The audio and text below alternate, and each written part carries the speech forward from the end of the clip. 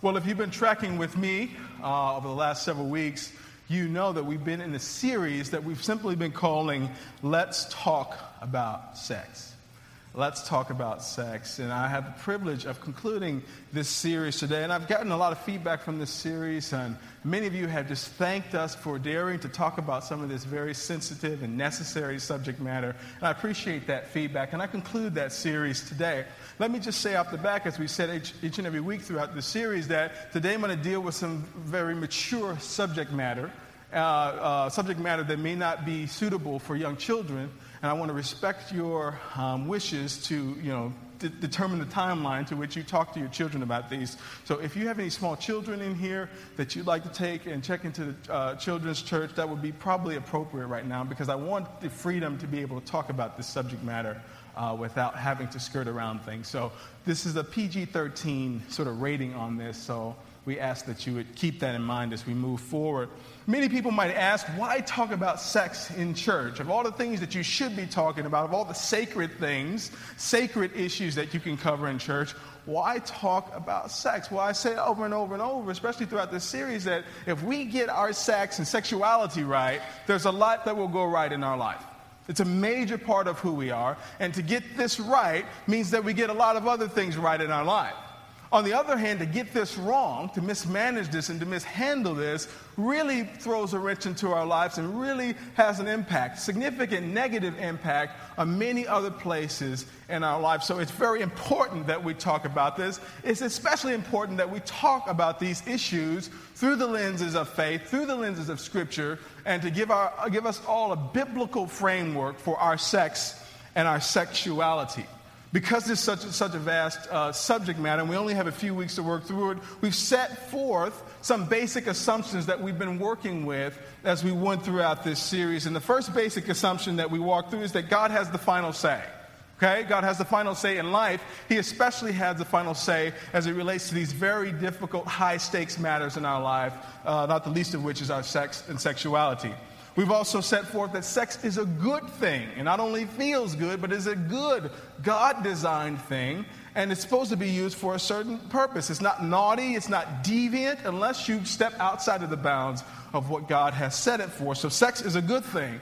We've also set forth the reality that there's a right way and a wrong way to manage your sexuality. There's nothing ambiguous about this, okay? You can get this right, and you can get it wrong. And finally, we've said that there's freedom, there's forgiveness and redemption for all manners of sexual brokenness and sin. And I think David did a fantastic job of exploring last week what it looks like to be healed and to begin to have some healing and some hope, especially as it relates to our sexual brokenness, right? All throughout this series, however, we have said, we've encouraged each and every person to develop a Christ-centered sexual ethic. In other words, your determination of what's right and what's wrong sexually need not be shaped by anything other than Christ and His Word. Okay? Christ-centered sexual ethic. So we've talked about a lot of things. We've explored the ups and downs of this. But there's still one burning question that remains. If you looked at the news in recent months, and if you've just read the newspaper, and if you've had talks around the water cooler, one of the hot button issues has to deal with sex and sexuality. Many people are asking, especially Christians, well, what about homosexuality?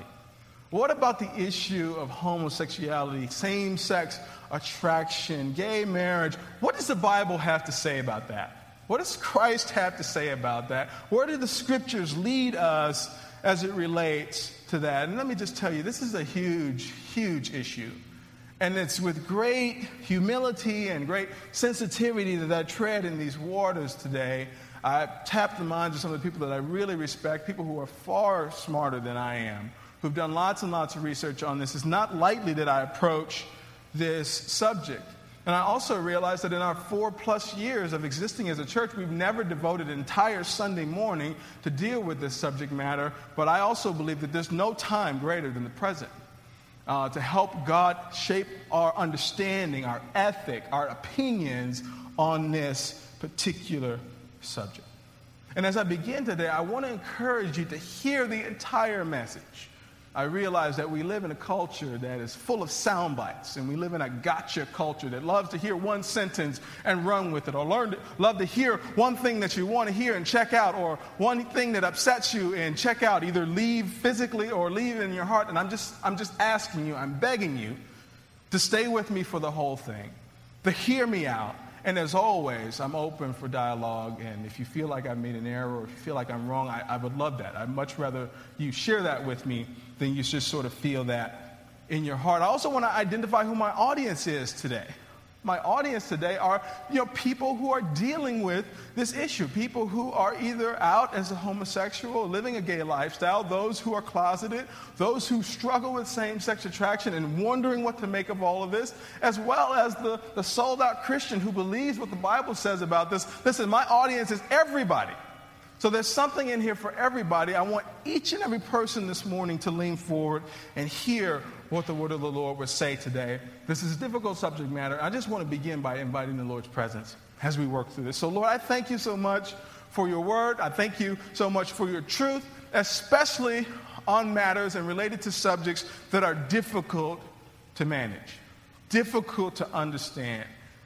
They have tentacles all throughout culture and all throughout preferences and different orientations, Lord. And sometimes it's very hard to land on exactly what your word has to say about it, Lord. But we believe that you speak clearly and that you will, for those who lean into you and those who really want to understand your heart on these matters, Lord, you will speak to us and you will lead us and guide us. Lord, I pray that you will put power on these words. We come against any spirits of offense that would want to take root and cause anger or bitterness or any other negative feeling. Father, I just pray that you would just move me out of the way this morning so that your truth and your light would shine through. Lord, bring hope and healing today. We ask all these things in Jesus' name. Amen.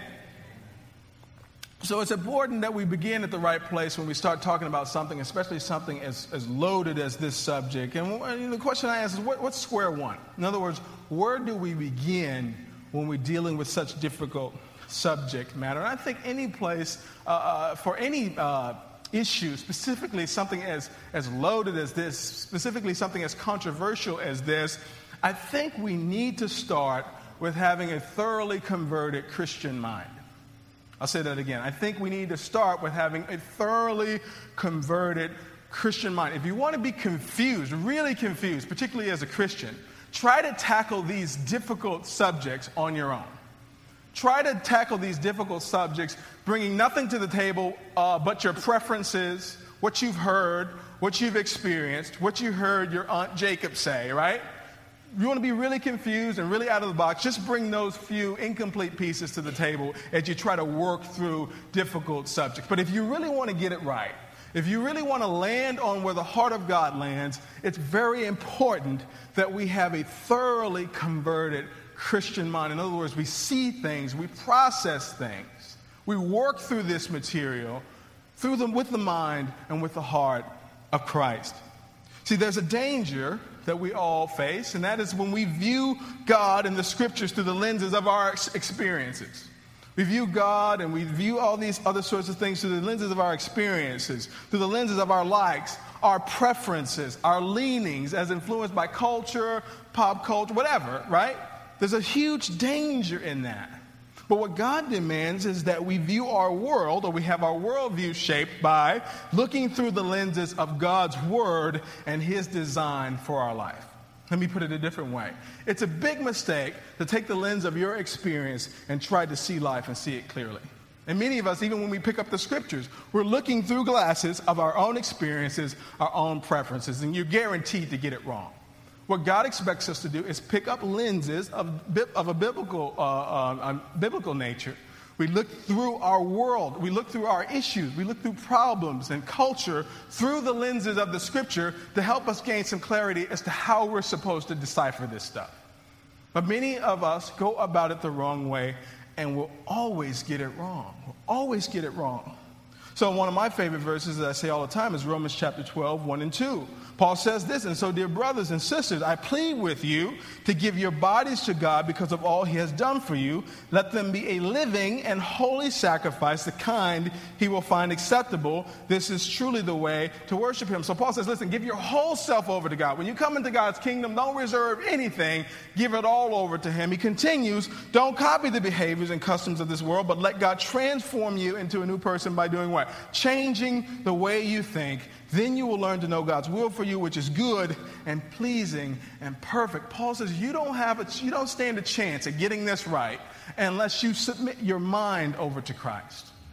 Unless you let Christ thoroughly convert your mind, you don't have a chance at seeing these issues right, weighing them properly, taking your emotions and your preferences out, laying them to the side. You don't have a chance unless Jesus can get a hold of your mind and put the mind of Christ in you and let you see these issues and see your world and see people through the lenses of faith, particularly the Christian faith. So a thoroughly converted Christian mind is what we need if we're going to really get anywhere on this issue. And one of the distinguishing marks of a follower of Jesus is that they let Jesus get a hold of their minds. And as they process things, as they figure out where they stand on issues, they've let that be shaped by God's word. And one of the main ways that I know that you've allowed Jesus to really take over your mind and that he's really in the works of things is that whenever we get to issues that are difficult, we lead with love. We lead with love. We lead with love. We want to figure out where to start. We lead with love. And I think we've really done this wrong because we want to lead with everything else. We want to lead with, okay, let's figure out what's right and wrong. Let's figure out who's on this side of the line and who's on that side of the line. We've started every place else other than where Jesus starts, and that's with love. Many of us have selective vision and selective hearing when we approach and examine God's nature and character. When we're dealing with our own sin, and our own brokenness is a place where we struggle. We see God as a loving God. Lord, shower down some of that mercy on me. Give me some more of that grace, that forbearance, that long suffering. That's the type of God you are to me, especially when I'm in the thick and in the throes of my own sin and brokenness. But the tables turn when we're dealing with the brokenness of someone else, the sinfulness of someone else, as David pointed out last week. All of a sudden, we see God as this wrathful God, and we're just waiting on him to lay the smack down. We're counting down the strikes until the person is out. We have selective hearing, selective vision. We interpret God differently when he's dealing with us and when he's dealing with other people. But there's a problem because we haven't taken into effect and into consideration God's character and his very nature, which is expressed clearly through his love. We looked last week at John chapter 3, verse 16 and 17. For God loved the world so much that he gave his one and only Son, so that everyone who believes in him will not perish but have eternal life. God sent his Son into the world not to judge the world, but to save the world through him. God's greatest expression of love, what he led with. All throughout history, look, Old and New Testament, God is lavishing his love on his people. Yeah, he's a God of wrath. Yes, he punishes those that sin, but the overarching theme of the Bible and of Scripture is God's love for us. And the greatest expression of that was God's Son, Jesus. And Jesus came not only to die for our sins, although that was a huge deal. What Jesus came to do was show us how to engage people who are on the other side of God's ethics. Jesus showed us, not through just his words, but his actions, how we deal with people who find themselves on the other side of God's commands, of God's principles, of the thing that God sets forth in his word. If you look at the gospel, they're full of encounters that Jesus had with people who were up to no good, who had it wrong, who were living backwards, who were living upside down as it related to how the scriptures prescribe that our lives should be led. We looked at just a couple of weeks ago, we looked at the story of Zacchaeus, the wicked and despised tax collector, and how Jesus encounters him. David, just last week, read the story of the woman caught in adultery. And how did Jesus engage these people? Did he walk up to them with the Bible out and say, listen, it says here that you're wrong. You're going to bust the gates of hell open. Woe unto you. Absolutely not. Now, we're not painting Jesus as some soft character who doesn't know where he stands when it comes to sin. We're talking, though, about a Savior that leads with love. And we're talking about a God who tells us that it's God's kindness, not his wrath, that leads us to repentance. You said, preacher, I thought we were talking about homosexuality today. What are you talking about? You giving us a lesson on Jesus and his love? What did you mix up your notes today? No, I want us to start at the right place today. Because if we start at the right place, then we can end at the right place.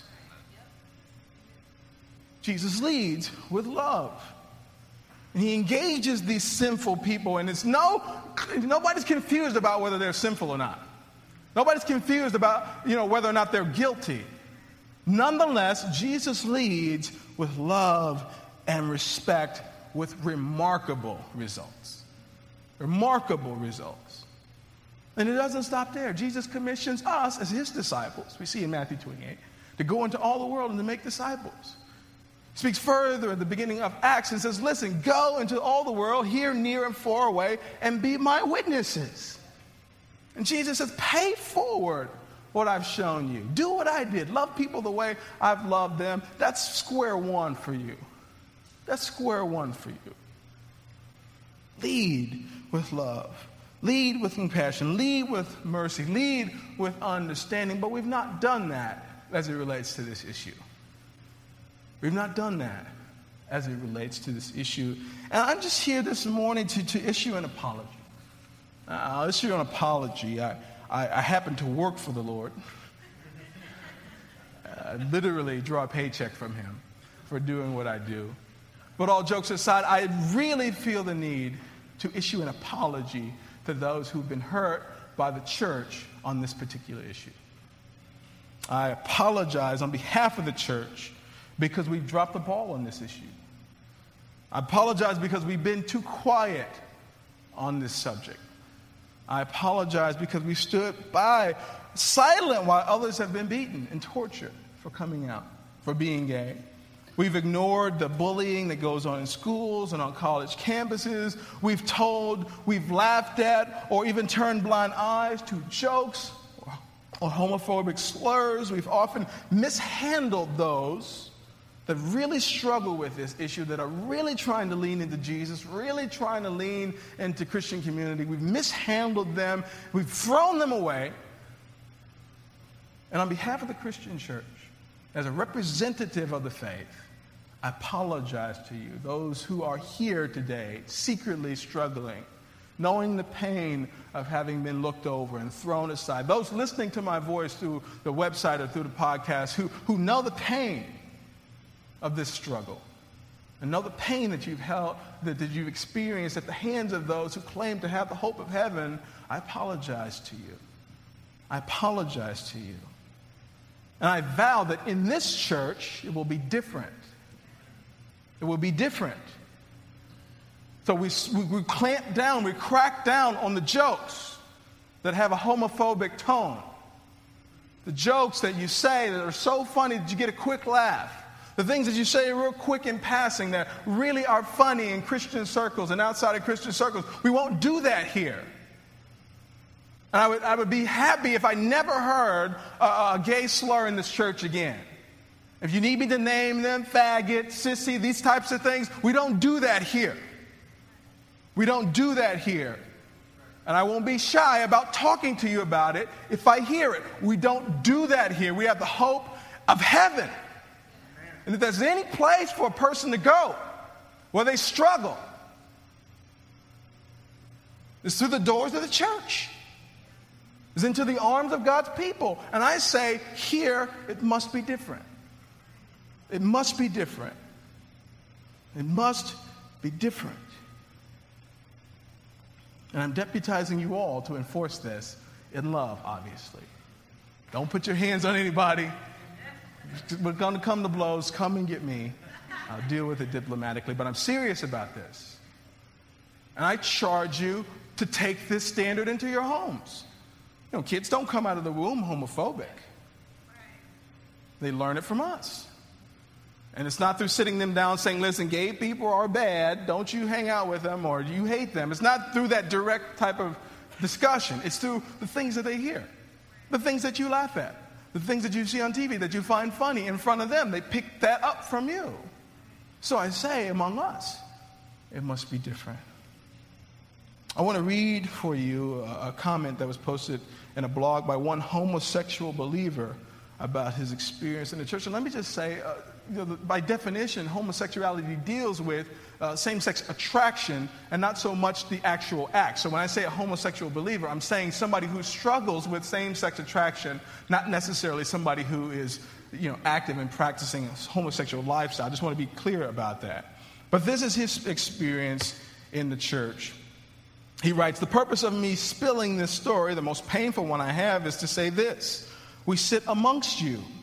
We are people struggling with being gay, afraid of what their closest friends and family will say.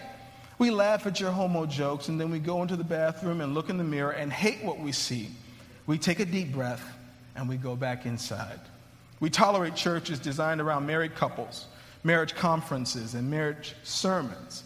Most of us can't come out. We're losing the friendships that we have, so we'd rather dine on service relationships instead of having none.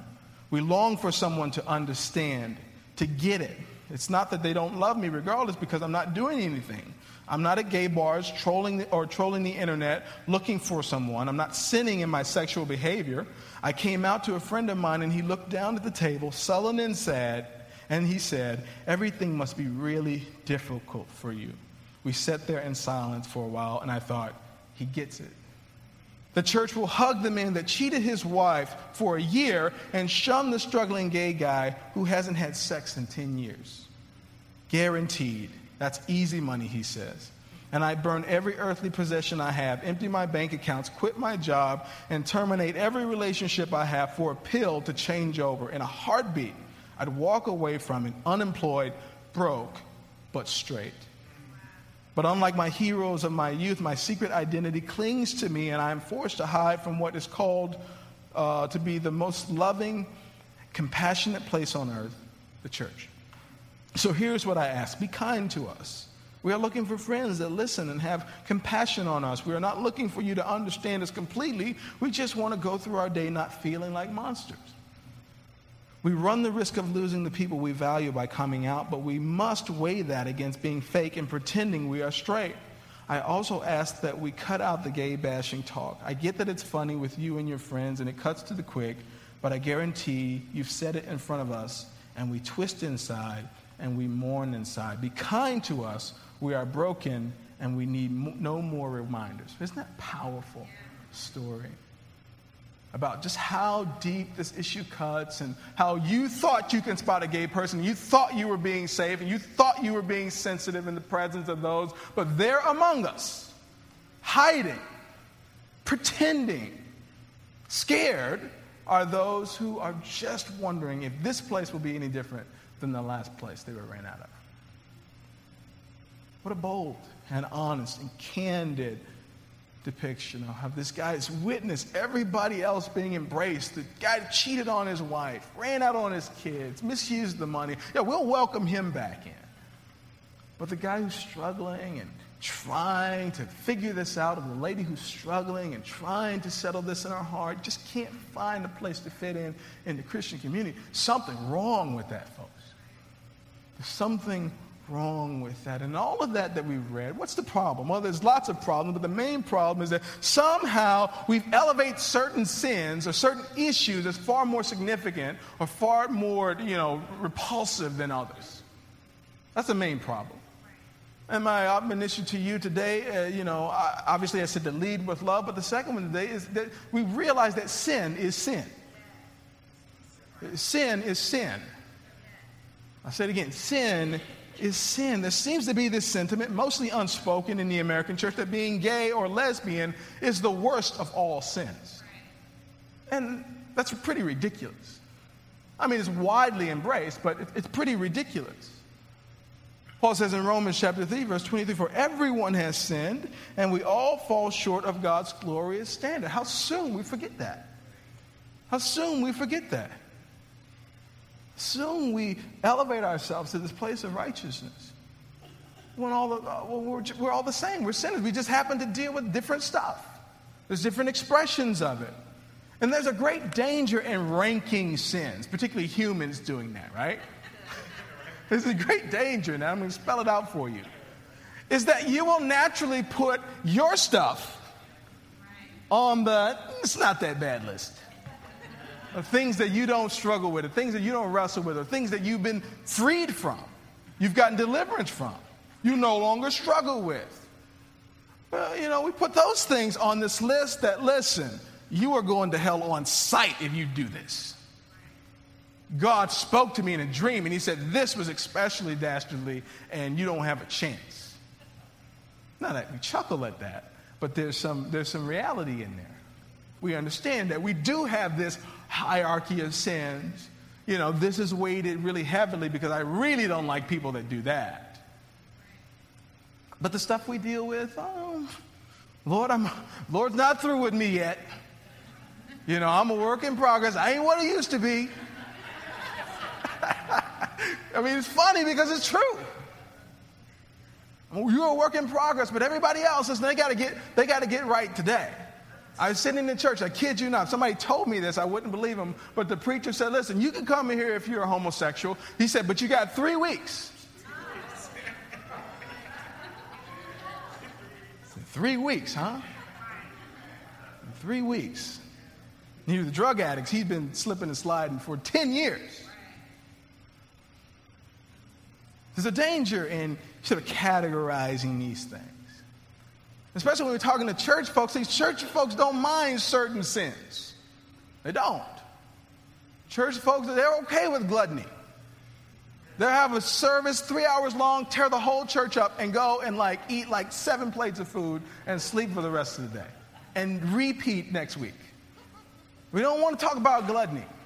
We don't want to talk about overeating and how we misuse our bodies, especially because a lot of preachers are husky and overweight, and it gets at where we live. And I told you several weeks ago that the Lord challenged me on that. He said, listen, you're not going to be a fat preacher.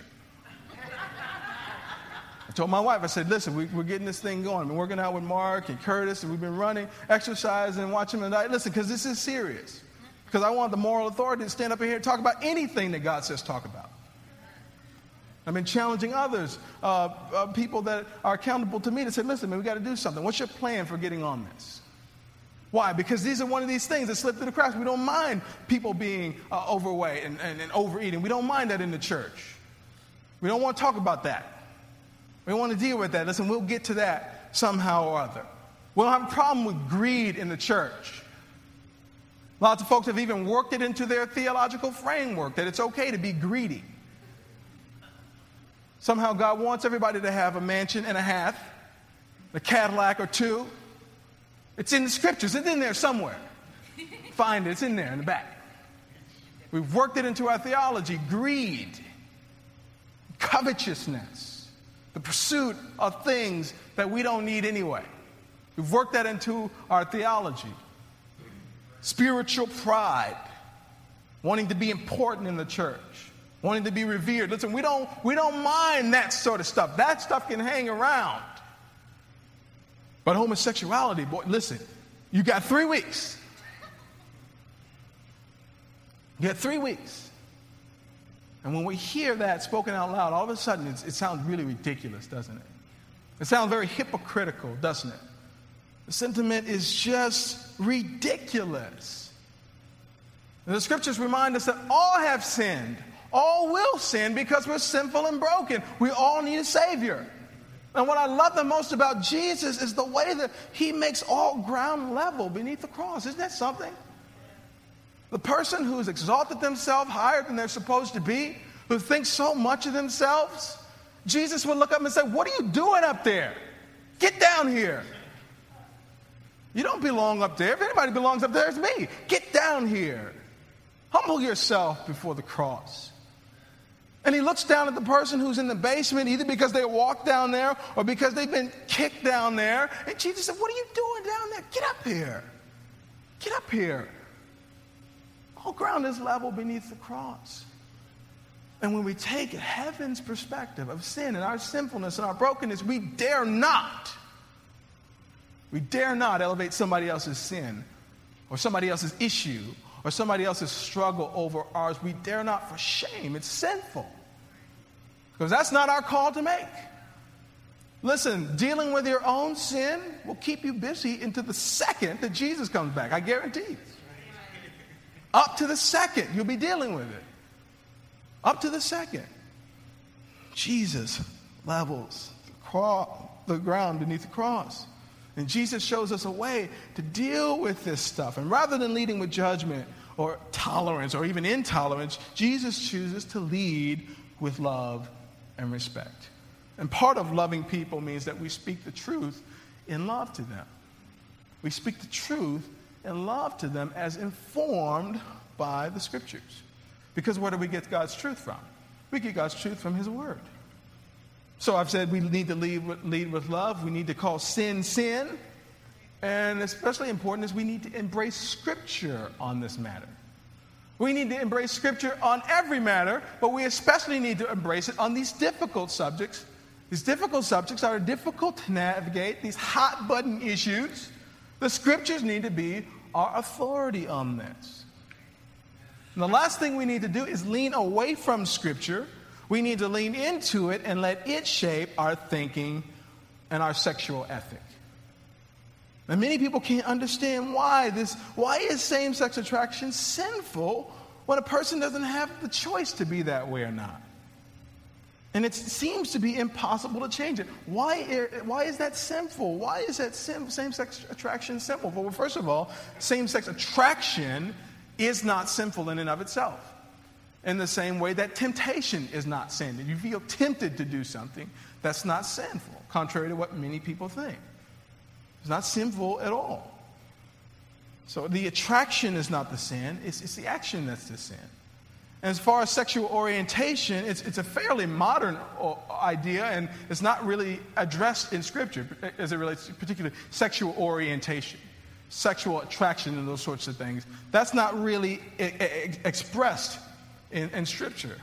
But that happens to be one of the main hanging points as it relates to this issue. One of the main objections to the Christian or biblical perspective on this issue is, why am I on the hook for this if I was born this way? Or why am I on the hook for this if I had no say in the matter as to how I would be wired and how my sexual attractions and my orientations would be formed? After all, I was born this way. Well, there's great debate about whether or not people are truly born that way. Some 20 or 30 years of research have yielded nothing concrete with regard to whether or not a person's born that way. In other words, there hasn't been discovered yet a gay gene, right?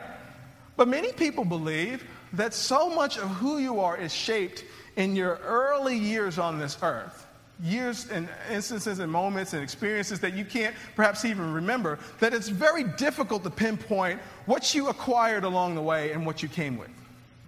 I say that again. So much of who we are was shaped in those early days and months and years of our life that we don't even remember, that we don't have any, memory or record of, that it's become very difficult to say with accuracy what we were born with and what we acquired once we got here. So much of who we are, our sexuality, our personality, our likes, our dislikes, our ethics, our worldview is shaped, listen, on the front end of life. That's why it's so important that we nurture our children from minute one until they leave, our care. Because all of that matters. So the jury's still out on whether or not people are born that way. So the Scriptures don't speak definitively about that. But what the Scripture is clear about is this, that homosexual acts are sin. When we look into the Scripture is clear that homosexual acts are clear. And there are many passages of Scripture in the Bible, but today I just want to focus on 5 of them, and I just want to point out that 4 of them happen to be from the New Testament. I'm going to read these passages, and then I'm just going to pull a few things out. So the 5 key passages, the first one is Leviticus chapter 18. I'll start at verse 20. Do not defile yourself by having sexual intercourse with your neighbor's wife. Do not permit any of your children to be offered as sacrifice to Molech, for you must not bring shame on the name of your God. I am the Lord. Verse 22, do not practice homosexuality. Having sex with another man, as with a woman, is a detestable sin. A man must not defile himself by having sex with an animal, and a woman must not offer herself to a male animal to have intercourse with. This is a perverse act. So I read all of that to show you that lumped in with the sexual immorality that they were forbidding is the act of homosexual sex. Paul says this in Romans chapter 1, verse 26 and 27. That is why God abandoned them to their shameful desires. Even the woman turned against the natural way to have sex and instead indulged in sex with each other. And the men, instead of having normal sexual relations with women, burned with lust for each other. Men did shameful things with other men, and as a result of this sin, they suffered within themselves the penalty they deserved. 1 Corinthians chapter 6, verse 9 and 10. Don't you realize that those who do wrong will not inherit the kingdom of God? Don't fool yourselves, Paul says. Those who indulge in sexual sin, or who worship idols, or commit adultery, or are male prostitutes, or practice homosexuality, or are thieves, or greedy people, or drunkards, or are abusive, or cheat people, none of these will inherit the kingdom of God. Again, I read that passage, those two verses, rather than just pulling out the homosexual thing, is to show you that it lumps in the sort of group of immoral things. In there is this whole deal of practicing homosexuality. 1 Timothy chapter 1, verse 8 through 11. We know that the law is good when used correctly, for the law was not intended for people who do what is right. It is for people who are lawless and rebellious, who are ungodly and sinful, who consider nothing sacred and defile what is holy, who kill their father or mother or commit other murders. The law is for people who are sexually immoral, or who practice homosexuality, or slave traders, liars, promise breakers, or who do anything else that contradicts the wholesome teaching that comes from the glorious good news entrusted to me by our blessed God. Again, Paul, he lumps it in there again. Sexual immorality, immorality in general. There's no confusion about this. And finally, Jude chapter 1, verse 7. And don't forget Sodom and Gomorrah, famous Sodom and Gomorrah, and their neighboring towns, which were filled with immorality, sexual immorality, and every kind of sexual perversion. And those cities were destroyed by fire and serve as a warning of the eternal fire of God's judgment. Now get this, a friend of mine says it best when he says this: any serious follower of Jesus has to deal with these verses and deal with them head on. Any serious follower of Jesus is trying to make any headroom, any headway on this issue, trying to figure out what the mind and the heart of God, where it settles on this issue. We got to do some serious business with these verses. And when you look at these verses and when you look at other verses like that, we should all agree that the scriptures are not ambiguous about whether or not homosexual sin is unethical or is it immoral in God's eyes. So as much love and compassion as we must show toward those who are struggling with any sin, especially this sin, we cannot and we will not relax God's standard that he sets on this issue. We stand to lose too much. He drew the plans up a certain way. He's the architect of our lives, the architect of our sexuality. He drew things up this way for a very specific reason. And if you want to do business with God, you got to do business with the scriptures. And the scriptures are very clear as it relates to this. Scriptures are very black and white. And why does God prohibit this? Why? Because homosexual acts run against the grain of God's design for sexual intimacy, which by design is for man and a woman.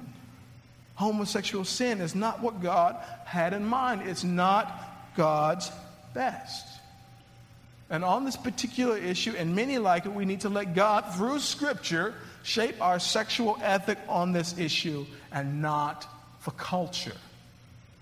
We let God do it and not the culture. And that's hard to do. That's hard to do, man. Because we know people, we love people, good people, who are just on the wrong side of this thing as it relates to God's ethic, as it relates to God's design for this. And so much cultural pressure to bend and to break and to say, well, like David said last week, did God really say that? I mean, did he mean that? I mean, when are they going to update that book? Because it's you know, when is the new version coming out? Because I'm sure in the new version, they'll have, an appendix that, makes this all okay? Well, there's no new book coming out. And if there is a new book coming out, you can use it to make that table that's, not level. You can use it for that. Because it won't be worth the paper it's printed on. God's not updating his book. He's not changing the standard. Because his design for men and women and our lives will not change. It will not change. I think it's important to mention also that just as God is glorified in our sex and sexuality, God is also glorified in our celibacy. Can I say that? For those of us who are struggling, whether you're single and you have a reason to be celibate, or you struggle with this issue and just God commands you to die to that part of yourself and to be celibate, just as God glories in us using our bodies within the context of marriage for sexual fulfillment and intimacy, God glories in those of us who will say, you know what, I will not engage in sex outside of the fence that God builds around it. God glories in that. He gets honor in that. There's no shame or condemnation. Is it hard? Yes. I can imagine what it must be like to live with that. It fosters a great deal of compassion, care, sensitivity within me. But God's standard is God's standard. God's standard is God's standard. And I think it's important for us to also understand that this doesn't mean it's us versus them. I hope I've been clear about that up until now. But when we start getting to the scripture part of the first half of the sermon seemed like, we can all work together. We can come to some mutually satisfying place on this where we can all just sort of get what we want. Until I start talking about the scriptures. Until I started talking about how black and white this thing is. And you said, preacher, that sounds like you're drawing a pretty serious line in the sign, sort of making it us against them. It's not us against them. And I'm not drawing a line. I'm simply pointing it out. I didn't write this stuff. I wish I could take credit for, well, not this stuff. I don't want any credit for this stuff. But I didn't write this stuff, man. I didn't draw the line, and it's not mine to erase. I didn't draw the line, or I didn't build the fence, so it's not mine to take down, you understand? But that doesn't necessarily mean that that's an us against them deal. And I think much of the pressure that we receive from our culture puts pressure on us to say, listen, either love us and hate the scripture, or hate us and love the scripture. Like, pick one of those. Like, if you don't want to embrace this thing that we call love, if you don't want to embrace this lifestyle, then, you hate us. You're intolerant. That's not the love of, that's not the love of God. And I won't bend to that type of pressure because that's not what I'm about. I'm a lover of people. That's what I've been put on this earth to do. And just because I love you doesn't mean I have to love what you're mixed up in. Just because you love me don't mean you have to love and accept my vices. No matter how you came by those things. So it's not us versus them. It's not us versus them. In fact, I'm fond of asking people, I'm often asked about this issue, and sometimes it's like a confrontation. Hey, preacher, what do you think about same-sex marriage? What do you think about homosexuality? And I've just grown accustomed to saying, listen, first of all, is there any room for us to disagree on this and still be cool? I want to know that up front. Because for most people, they would answer no if they answer honestly. Listen, we don't need to talk about this if we can't come to a place where we can agree to disagree and still love one another, still respect one another. If you're looking for a fight, you won't get one with me. Again, we live in a gotcha culture, and the last thing I need is for somebody to have a soundbite from the preacher of the South Suburban Vineyard just lifted out of context in the newspaper. I'm not interested in falling into that trap. And it's a helpful suggestion for you to say, if somebody wants to talk about this, say, listen, before we talk about this, is there any room for us to disagree here? Will there be any respect left if I don't agree with you? If I don't espouse your views? If I don't, respect your viewpoints? Is there any room for us to still be okay? That's a very important question. And if somebody told me no, I would say, well, let's not talk about this. Let's talk about the Bears, or let's talk about something else. And not this. because it's not us versus them. I love you. My God commands me to do so. You were required to love me. It doesn't mean you have to go along with everything that I want you to go along with. It doesn't mean I have to go along with what you're trying to sell me. It doesn't mean I won't go for it. I won't do it. So it's not us versus them. How to wrap this all up? What's the big picture? What's the big picture here? And worship team, you can come up. The big picture is this, is that God has a lot to say, both directly and indirectly, about this issue. He has a lot to say. If you got eyes to see it and ears to hear it, there's plenty that God has to say. And the first thing that he seems to be calling my attention to, calling our attention to, is the commandment, or should I say the new commandment that he gives us, to love not just how we've been loved or by other people, but to love others the way God loved us. Jesus told his disciples, I give you a new commandment. Love like I've loved you. Deal with each other in love. Don't let somebody's issue define them. Don't let somebody's junk be the face of that person. Lead with love. Seek to listen, to understand. Lead with love. Show people through your words and deeds that we love and care about them. Listen to them. Try hard to understand. It's necessary on this complex and difficult issue. We also need to understand that sin is sin. Sin is sin. And if we're operating on the level playing field that is the cross of Jesus Christ, then we've got no room to judge anybody else. We've got no room to judge anybody else. We aren't putting our sins beneath somebody else's and exalting somebody else's. Sin is sin, and we all come humbly before the Father, and we all humbly do business with each other, and that's where the real magic of community happens.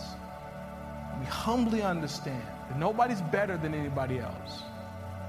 And finally, when we embrace Scripture, we say, God, you are the authority. Your word has plenty to say about this. I'm going to shape my worldview. I'm going to shape my life. I'm going to wrap my stuff around your stuff and see where we land. It takes courage to do that. It takes courage to do that. And some of you have family. You have close friends that it's going to be really hard for you to take a stand on this issue. It's going to be really hard for you to answer them honestly when they say, hey, Ramon, what do you think about this issue? You go to church. And Margaret, what do you think about this? You're a follower of Jesus. Well, what do you say about this? What does God think about it? It's going to take some courage, man, to talk about this and to present righteous truth and to do so in love. It's going to take some courage. But guess what? Jesus calls us to be his witnesses. Not just on the good stuff that's easy to hear, but on this difficult stuff. Now, people might walk out of the room while you're talking. They might storm away from you. They might delete you off of their Facebook. They might delete your number out of their phone because you took a stand for righteous truth. That may happen. But we let Jesus and our leaning into Scripture shape our worldview, our sexual ethic. It's got to happen, folks. So as we worship today, my prayer for us all is that the Holy Spirit would just fill us. And it's the same Spirit that testifies to the nature and the character of God and of Christ would just form our hearts on this issue. That would fill us with love and compassion. That would get rid of all pride and selfishness. And would drive us to the feet of Jesus. And Lord, help us with this issue. Help us with the relationships. Help us with the people in our world that struggle with this. God, help us. That's my prayer for us as we worship. Let me pray. Lord Jesus, thank you so much for your word. Thank you so much for your truth. Thank you so much, Lord, for the reality that you don't leave us groping around in the dark trying to figure out where you stand on these things. You speak clearly to us, Lord. And I just pray that you would fill us with your love. Lord, fill us with your boldness. Give us strength and courage to navigate these choppy waters. Lord, for those of us who are in here today, Lord, who are secretly struggling with these issues, Father, I just pray that you would just bring your Spirit, bring your power.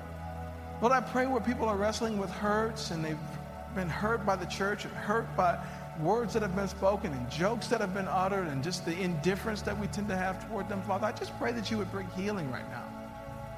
Healing in the name of Jesus. And Father, I pray specifically for those of us, Lord, we represent you, Lord. Would you call us to always, always fall on the right side of this line, Lord. Always, no matter what's at stake, Lord, to land on this where you land. Lord, would you go before us even to conversations that we need to have? Would you just make some crooked places straight? Would you prepare people's hearts to receive and to hear, Lord, what you've called us to speak to them on this particular issue?